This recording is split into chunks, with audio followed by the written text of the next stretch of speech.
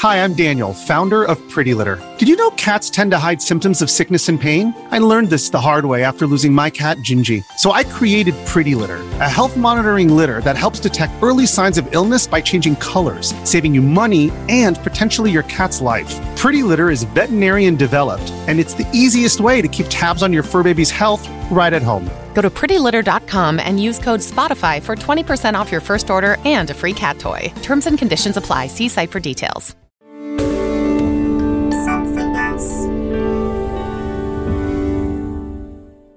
Warning. Today's episode may be offensive to some people as it discusses anti-Semitic claims. So on today's podcast, we're going to get into some accusations that Robert Maxwell was a spy, that he was assassinated, and how he plays a role in the Jeffrey Epstein conspiracies. But before we get there, we need to talk about vitamins. Stick with me here. I promise it'll make sense. He demanded that I carry an offer for pills which improve a child's IQ, and I refused. That's Roy Greenslade, describing one of his last confrontations with Robert Maxwell before he was fired. Greenslade was editor of The Mirror, and Maxwell demanded that he run an editor's offer in the paper for vitamin pills that claimed to improve a child's intelligence. He just couldn't understand why I would turn down something like that and not do as he told me. And when I said, look, we're going to be in tremendous trouble if we sell IQ pills to children, he said, well, I must do it.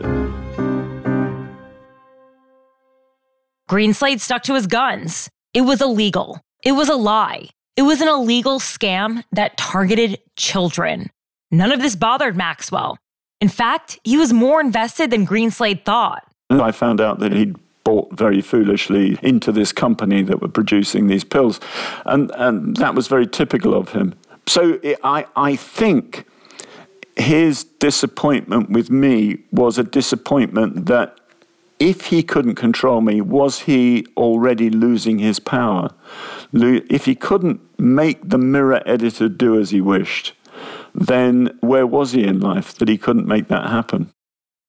Maxwell didn't care about the ethics of feeding children questionable pills. If I've learned anything about Maxwell, it's that he'd do anything to get ahead. And it wasn't a secret. Maxwell used his ruthlessness and mystique as a weapon. And if people believed you'd do anything, well, it makes any rumor, even if they're completely outrageous, plausible. There's no evidence of suicide. There's no evidence he had a heart attack. Well, it could have been an accident, or it could have been murder. I think he was murdered. Remember that from episode 2? The actress reading Ghislaine's interview in Hello Magazine? Ghislaine said she believed her father was killed, and she's not the only one. Google Robert Maxwell, and you'll find very quickly that to this day, nearly 30 years after his death, the top hits are conspiracies about his death, rather than his life. It was Robert Maxwell that brought Epstein into the Mossad fold, because Maxwell, he built this multi-billion-dollar criminal enterprise. You could claim, I suppose, so maybe he just took off all his clothes and got drunk and then fell overboard and drowned. You could say that. You could say Epstein hung himself and it was just a coincidence. There's a whole industry, an alternative media filled with people like this.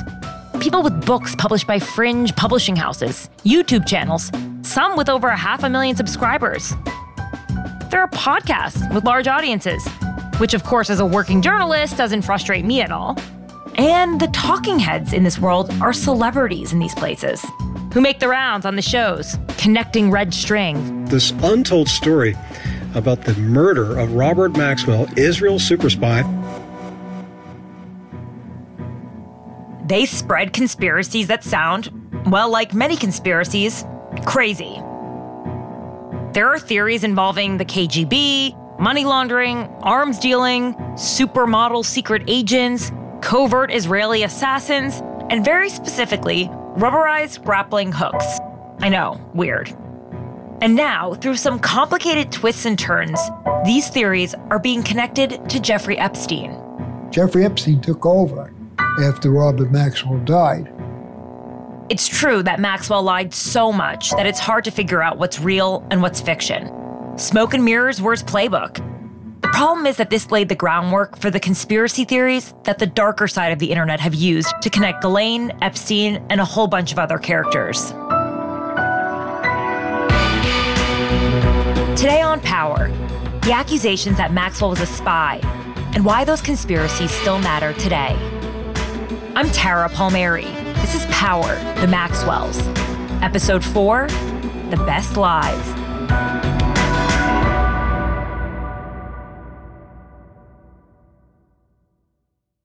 Welcome to True Spies, the podcast that takes you deep inside the greatest secret missions of all time. Suddenly, out of the darkness appeared Bin Laden. You'll meet the people who live life undercover. What do they know? What are their skills? And what would you do in their position? Vengeance felt good. Seeing these people pay for what they'd done felt righteous. True Spies from Spyscape Studios, wherever you get your podcasts. Have you ever felt like escaping to your own desert island? Jane Gaskin did exactly that, trading in the family home to begin a new life in the tropics.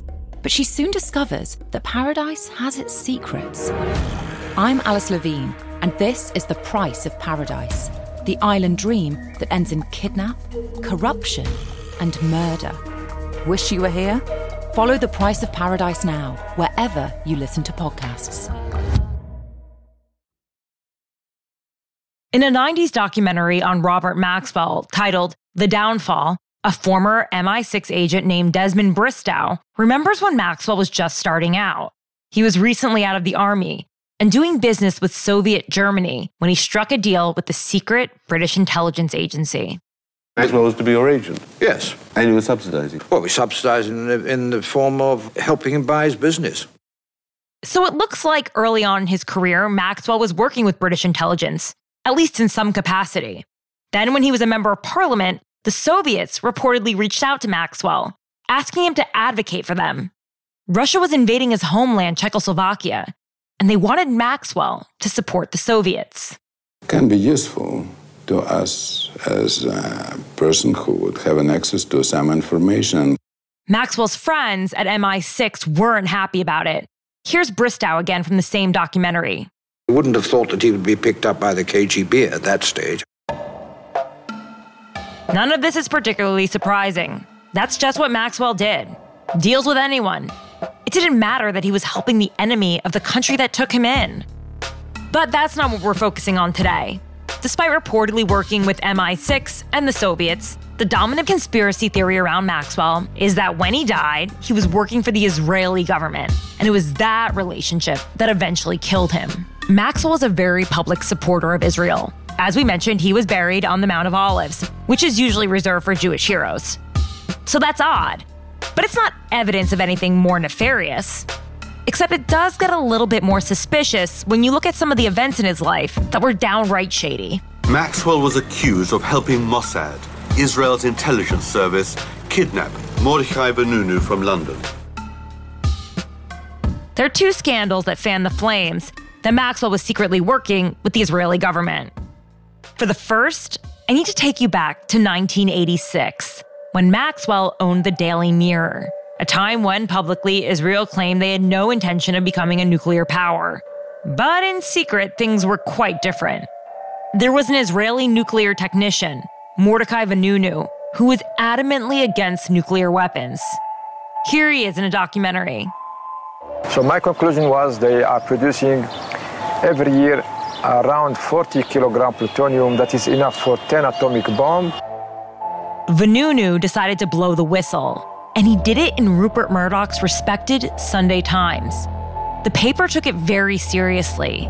They flew Vanunu to London to verify his claims and the photos he took of Israel's nuclear program. It was a big undertaking. The paper wanted to get their facts right, but while they were working on the story, days before release, the September the 28th edition of the Sunday Mirror bore the banner headline, "The Strange Case of Israel and the Nuclear Conman." The Sunday Mirror. Robert Maxwell's Sunday Mirror. had found out about the story and without talking to Vanunu, decided to run a big article discrediting Vanunu and his evidence. Scientists claimed that the photographs could have been taken anywhere, even at a car wash or an egg factory. Now we know Maxwell and Murdoch were rivals, but this was a bold move on the Mirror's part, especially because they hadn't spoken to Vanunu. Perhaps they believed the story was fake, seeing something that the very careful reporters at Murdoch's paper didn't. But with hindsight, we now know that Vanunu was telling the truth. Israel was developing their own nuclear weapons. So it understandably raised some eyebrows. Regardless, the Sunday Times believed Vanunu and decided to go with the story. But as you can imagine, Vanunu was pretty freaked out. Now this is where the scandal gets even wilder. Not only is Vanunu under immense pressure, but he's in a foreign country where he knows no one, with nothing to do. The reporters at the Sunday Times who were working with him later said that during this time, he was obviously very lonely. Then one day, he tells them he's met someone. A woman. Her name is Cindy. Here's how a Mirror employee working on the story described it in a documentary. It reminded him of a Charlie's Angel from the 70s. I think it was Farrah Fawcett. Vanunu is obviously delighted. She seems wonderful. And Cindy has said, because of this story in the Sunday Mirror, I'm so nervous. This is from a documentary about the ordeal. Cindy told him she wanted to get away from the scandal caused by the Mirror article and to go to Rome together. He agreed. The reporters working with Vanunu were obviously not happy, but they couldn't stop him. Cindy and Vanunu flew to Italy. They jumped into a cab to the apartment they rented, and then... Cindy let Vanunu enter first. And instead of finding himself in bed with Cindy, he's in the strong hands of the Israeli Mossad agents. Mordecai Vanunu was honey-trapped. He was drugged and flown back to Israel. He served 18 years in an Israeli prison for treason. 11 of those years were in solitary confinement. But his efforts weren't in vain. The Sunday Times ran the story, and eventually the public didn't just find out about Israel's nuclear capabilities, but they also found out about Vanunu's kidnapping. I'm very proud and happy that I succeed to reveal nuclear weapons, to do that act of stopping the nuclear proliferation. That's Vanunu. He was released from prison in 2004. He's still under strict parole restrictions. It's hard to tell if this was terrible journalism, someone at the paper with an agenda, or Maxwell taking a direct order, or something else entirely. Unfortunately, we'll never know the truth. But Maxwell's reputation for making a deal with anyone led people to speculate that he must have been trying to help Israel. And it wasn't the only scandal. He and Ari were putting together a deal to sell 80 used Israeli jet fighters to the Iranians. And I was gobsmacked. When you make decisions for your company, you look for the no-brainers. And if you have a lot of mailing to do, Stamps.com is the ultimate no-brainer. It streamlines your processes to make your business more efficient, which makes you less busy. Mail checks, invoices, legal documents, and everything you need to keep your business running with Stamps.com. Seamlessly connect with every major marketplace and shopping cart. Schedule package pickups and see your cheapest and fastest shipping options from different carriers, with rates up to 89% off USPS and UPS rates. And with the Stamps.com mobile app, you can take care of mailing and shipping wherever you are. Make the same no-brainer decision as over 1 million other businesses with Stamps.com. Sign up with code PROGRAM for a 4-week trial, plus free postage and a free digital scale. No long-term commitments or contracts. That's Stamps.com. Code PROGRAM. I was not the sort of person who could stay with this kind of what I would call an immoral atmosphere. That's Janet Fielding, the ex-wife of the recently deceased Nick Davies. He was the foreign editor of Robert Maxwell's Daily Mirror for 14 years. That's not to be confused with the Guardian journalist and author with the same name. If the Vanunu scandal was the seed that sprouted questions about espionage, then this story was the soil that all the big conspiracies then grew out of. It's the kind of story that has a lot of unintended consequences. But at the same time, it was just a person trying to navigate what sounds like an impossible situation. I spent 3 years as a Doctor Who companion. That's a cult British show that's been going on for nearly 60 years. Fielding is a retired actress who runs a charity these days. Today, she has a mod chic look.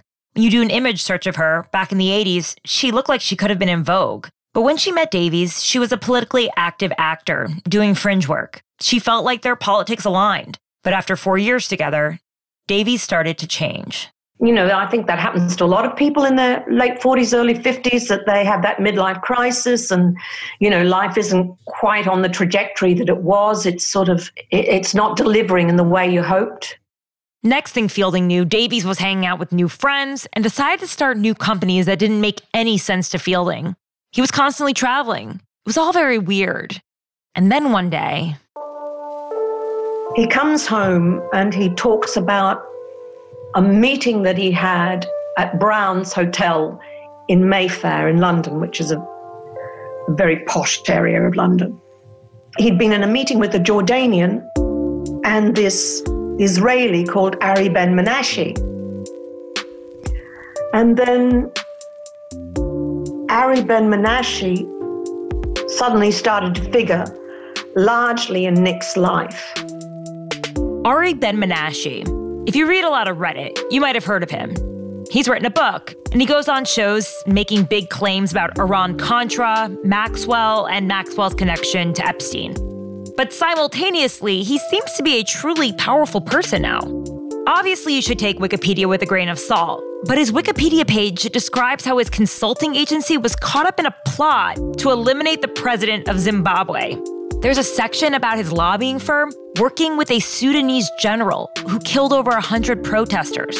And a Politico article from 2019 reports that Ben Menashe was hired to set up a meeting with Sudan's military leadership, senior Russian officials, and I'm quoting, the Honorable President Trump. From researching Ben Menashe, it's not exactly clear what his role is in a lot of these things, but it looks like he's done very well for himself, and he's well connected. He's another mysterious, tricky figure. Oh, and it seems like he's made some enemies. In 2012, his house was firebombed. Like we said, this conflict has a lot of unintended consequences. So while he's about to loom large in a lot of what's to come, right now, he's just a guy that gave Fielding a bad feeling. And then the next time Ari's name came up, it was to do with arms dealing. Davies told her he thought Ben Menashe was Mossad. That is, part of Israel's super secret intelligence arm. Fielding didn't like the idea of her husband getting involved with an agent of a foreign country.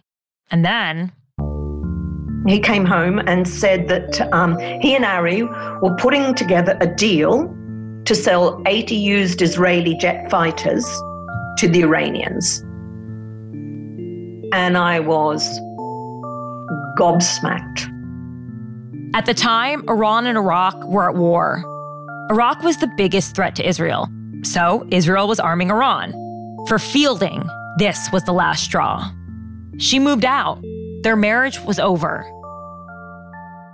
A couple months later, she went back to Davies' place to get some more stuff.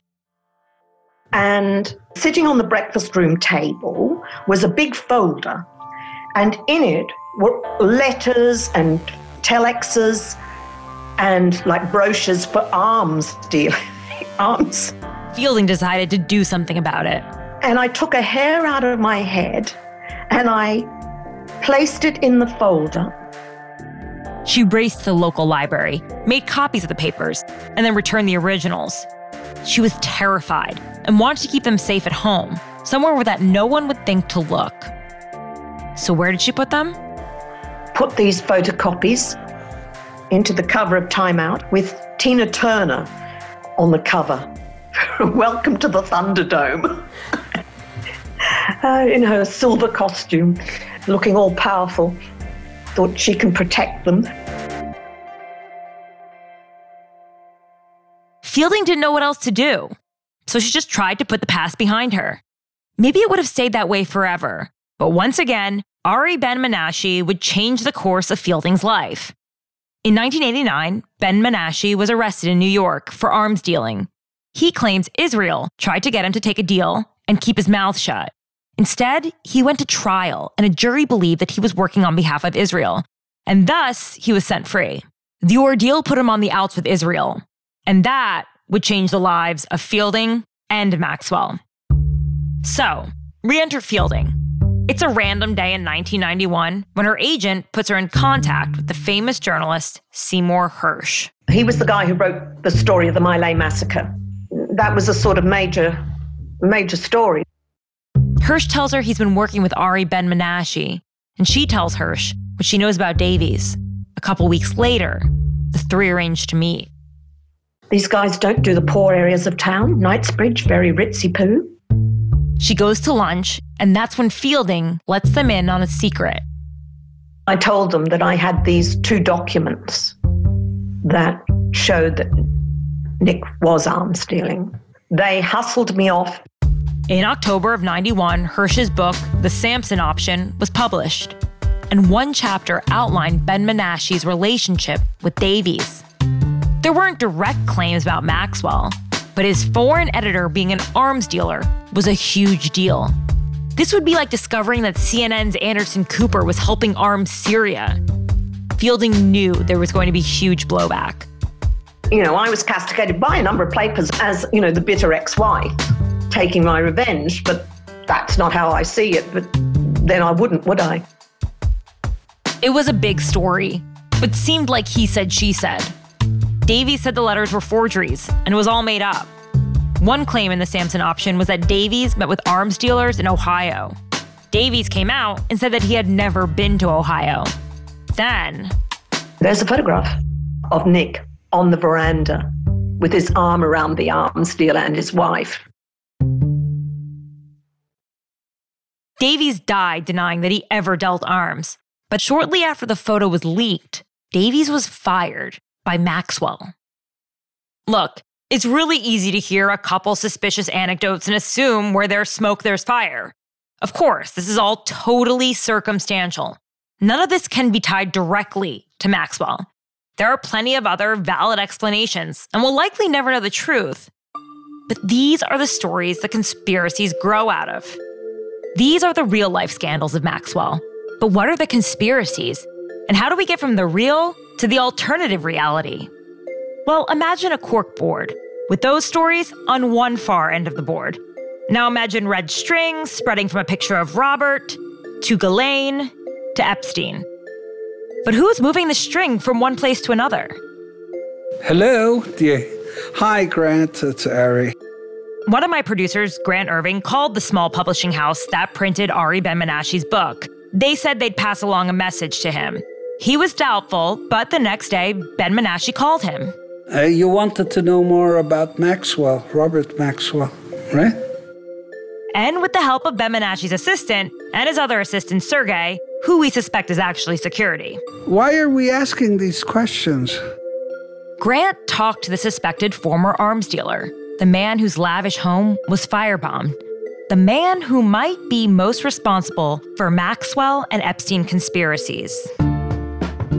The word handler is probably not the right word, but a person that explained to him what to do.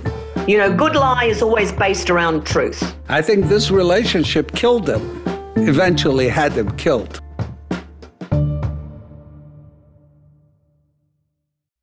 In the 1970s, John Todd burst onto the evangelical scene with a shocking tale. He claimed to be a former witch involved in a then unheard-of secret organization called the Illuminati and urged Christians to prepare for a violent world takeover.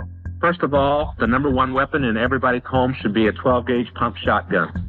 Hear the amazing story of one of the originators of the modern-day conspiracy theory. From Magnificent Noise and Sony Music Entertainment, this is Cover Up, the Conspiracy Tapes. Before we get going on this next section, I want to warn you that we're about to head into some stuff that's downright anti-Semitic. But there's a reason why we need to discuss it all. If the past 4 years with Donald Trump as president have taught us anything, it's that conspiracy theories have gone mainstream. Let me bring in my producer, Grant, who interviewed Ari. Hey, Grant. Hey, Tara. Grant has been helping me investigate these allegations about Robert. Grant and I spent months looking into all of this, and I'll admit, we were feeling a little overwhelmed by it all. We kept going back and forth on how important all these allegations were to us today, and why it even matters. And then Grant went on a road trip and saw firsthand. Yeah, that's right. A couple months ago, we're recording this in November, so at the end of September, I went on a road trip with my partner from Virginia to Minnesota to visit my in-laws. And along the way, I saw a lot of cows, some horses, and it being fall right before an election, a lot of political signs. Some Biden-Harris, but many more Trump-Pence. Well, sure, you're driving through the middle of the country. That makes sense. Right, but while a lot of the signs said Keep America Great or Law and Order or whatever, more than a few said Save the Children, and some said Epstein didn't kill himself. So conspiracy theories about Epstein and an elite-led pedophile ring were placed on campaign signs. That's right. Conspiracy theories that people roll their eyes at are now some motivating force for how people vote. So if you follow those pieces of red yarn back, it'll likely lead you to Robert Maxwell in some way. And one of the main people responsible for that in regards to Maxwell is a man who looks like he had trouble sleeping on a red-eye flight in first class, Ari Ben-Menashe. Mr. Gorbachev asked him for some money, which he gave, but it was Israeli money, and the Israelis demanded it back. But I think this relationship killed him, eventually had him killed. Ben-Menashe makes statements like this that seem outrageous on their own, but it's not so simple. These things end in big claims, but they're built by statements that feel plausible. Ben-Menashe gave a rationale as to why Maxwell would work with Israel that actually rang true to me. He tried to be part of the British aristocracy, which he was not, yes? Psychologically, he wanted to be something. So the Israeli thing suited him pretty well. Find greatness through his Jewishness. So it was pitched to him as a great deed for Israel. But he also understood there was money in it for him. According to Ben-Menashe, Israel would launder money through Maxwell, who, with his many, many businesses and many bank accounts, could easily hide the money. And in exchange, Maxwell would get tipped for passing the money along. Well, supposedly they paid Maxwell in cash and flattery. Maxwell was an amoral type. You just play his ego. Oh, how smart you are, Bob. How smart. You're really smart. You know what you're doing, Bob. Ben-Menashe didn't hide his feelings for Maxwell. He wasn't fun to speak with. He wasn't an easy guy to talk to. You know, sometimes, from time to time, you had to be a donkey consultant and smack him in the head. Not physically, but tell him, hey, this is what you need to do. So how do we get from these relatively small theories into the outlandish stuff? Well, Ben-Menashe says Maxwell was annoying but useful till about 1989. In the late 80s, Maxwell had some business deals go south, which put him in financial trouble. Which is very true, by the way. We'll get into that in the next episode. But according to Ben-Menashe, Maxwell, instead of moving the Israeli money along, kept it for himself. The Israeli government wanted him to pay back the money he owed them. Yes, that's real. And we found out that he supposedly lent it to Gorbachev. Yes. And Mr. Gorbachev, well, didn't stay in power long enough to return it to him. Back in early '89, I asked them to return the money, yes. What did he say to you? I will speak to your prime minister. I said, please do. You'll get the same line from him. There's a theory presented in a book called Robert Maxwell, Israeli Super Spy, which lays out what happens next. My producer Grant tried to speak to the author about this, but after saying he'd talk to us, stopped responding. Grant, what does the book say? The book lists dozens of sources, including Ben-Menashe, but it's written in a way that a lot of times you don't know who provided what bit of information, and many reviews do say the book's claims are suspect. But it's big on the internet, Anyways, the book and Ben Menashe say that Maxwell, who towards the end of his life was in serious debt, threatened to reveal Israel's secrets if they didn't help him pay off some of his debts. The guy was going to get arrested by the British government. You know, he was grappling back and forth and, you know, and threatening and begging and everything else. At that point, he wasn't thinking straight. According to Ben Menashe in the book, they told Maxwell they'd pay him and gave him a time and a place to meet up on his yacht. So this is the fateful night. We know how this ends. But in this telling, he didn't jump or have a heart attack. Grant? Supposedly, they had him come to the back of his boat between 4 and 5 a.m., where it was loud and where there probably wouldn't be crew members. And according to the book, men did come on board, but not to make a deal. While Maxwell was waiting on the back of his boat, a covert Israeli team used a grappling hook, rubberized, so it wouldn't make much noise. They got on the yacht, they snuck up behind Maxwell, and... My understanding was that he became too much of a liability to the Israeli government. He was floating in the Canaries. He was in the water, floating. By the time Maxwell died, Ben Menashe was on the outs with Israel. So this is just what he heard. For the record, Israel's former Prime Minister, Ariel Sharon, denies any connection. Here he is in this documentary called The Downfall. How do you know he didn't work for Mossad? I can tell you for sure. He was not an agent of the Israeli Mossad. Everything Ben Menashe says is speculative. There's nothing hard to back it up. But it was serious enough that a former prime minister had to comment on it. It should just be dismissed. When you're willing to sell IQ pills to kids, get caught up in scandals like Vanunu, and your editor might be an arms dealer, when you disregard legality and ethics, people start to take this stuff seriously. And if you buy Ben Menashe's claims about Maxwell, then of course you buy his claims about Maxwell and Epstein. Well, Maxwell introduced them to the Israelis, intelligence, yeah. Without that introduction, maybe life would have been different for Mr. Epstein. Ben Menashe claims that Israel made a deal with Epstein. They wanted Epstein to set up the wealthy and powerful with underage girls so they could blackmail them.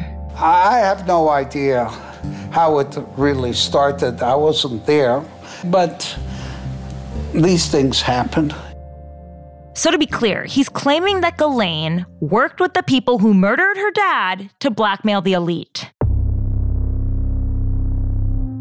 What I learned from looking into all of this is that it's a slippery slope. You start with the stories that are backed up by some level of evidence, then you hear some speculation that sounds plausible, like Maxwell's money laundering for foreign powers. Then you go a little deeper into the rabbit hole, and suddenly you're at the spy murder mystery. And pretty soon, statements that people like Ben Menashe make, they lead to conspiracies that make my head spin. One, because they're very hard to follow, and two, because they're aggressively anti-Semitic.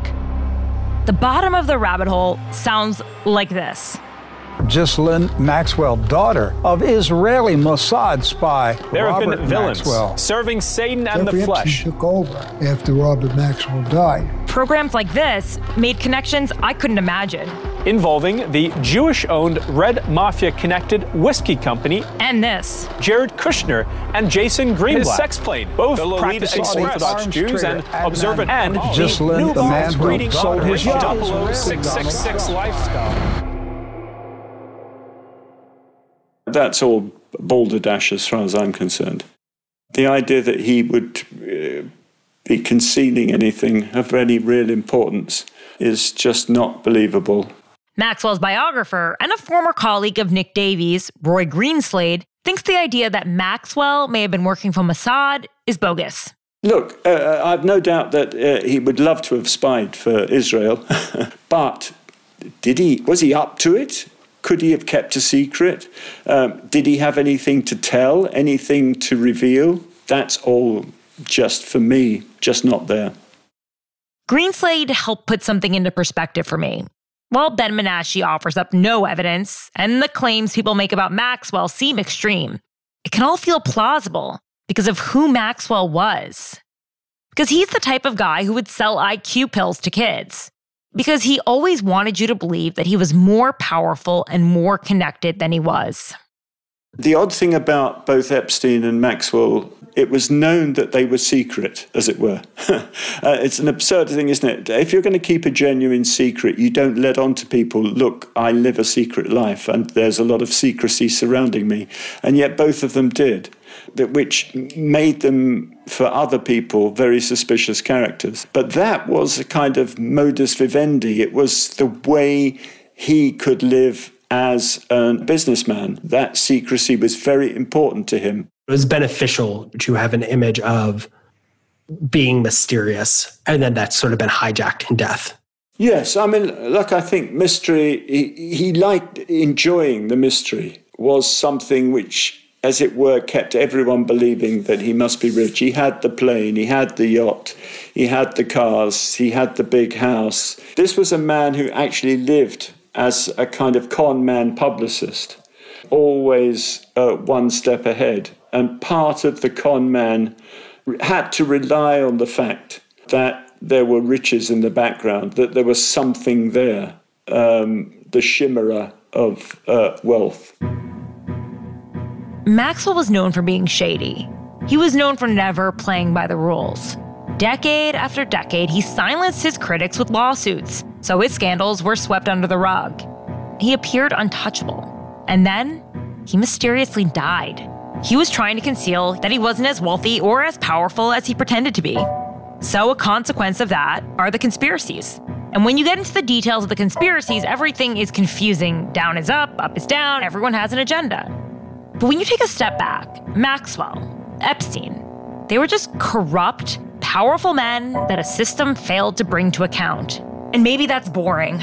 On some level, don't we want to believe Ghislaine moved from one mystery man to another because of some secret cabal? Isn't that somehow more comforting than recognizing the similar traumatic relationships as a pattern? It's actually easier to accept that there's a secret plot rather than just a systematic failure to hold the wealthy and powerful accountable, because the thought of that is just depressing.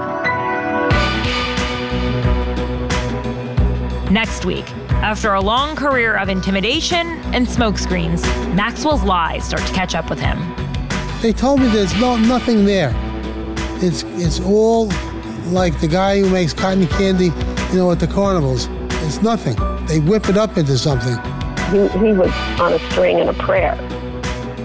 Power of the Maxwells is written and presented by me, Tara Palmieri. Producers are Paul Smith and Grant Irving. Story editor is Dasha Lisitsina. Our executive producer is Tom Koenig. Original music by Nolan Schneider. Engineering and scoring by Spoke Media and NPAL Audio. Our visual designers are Emma Lansdowne and Alex Elder.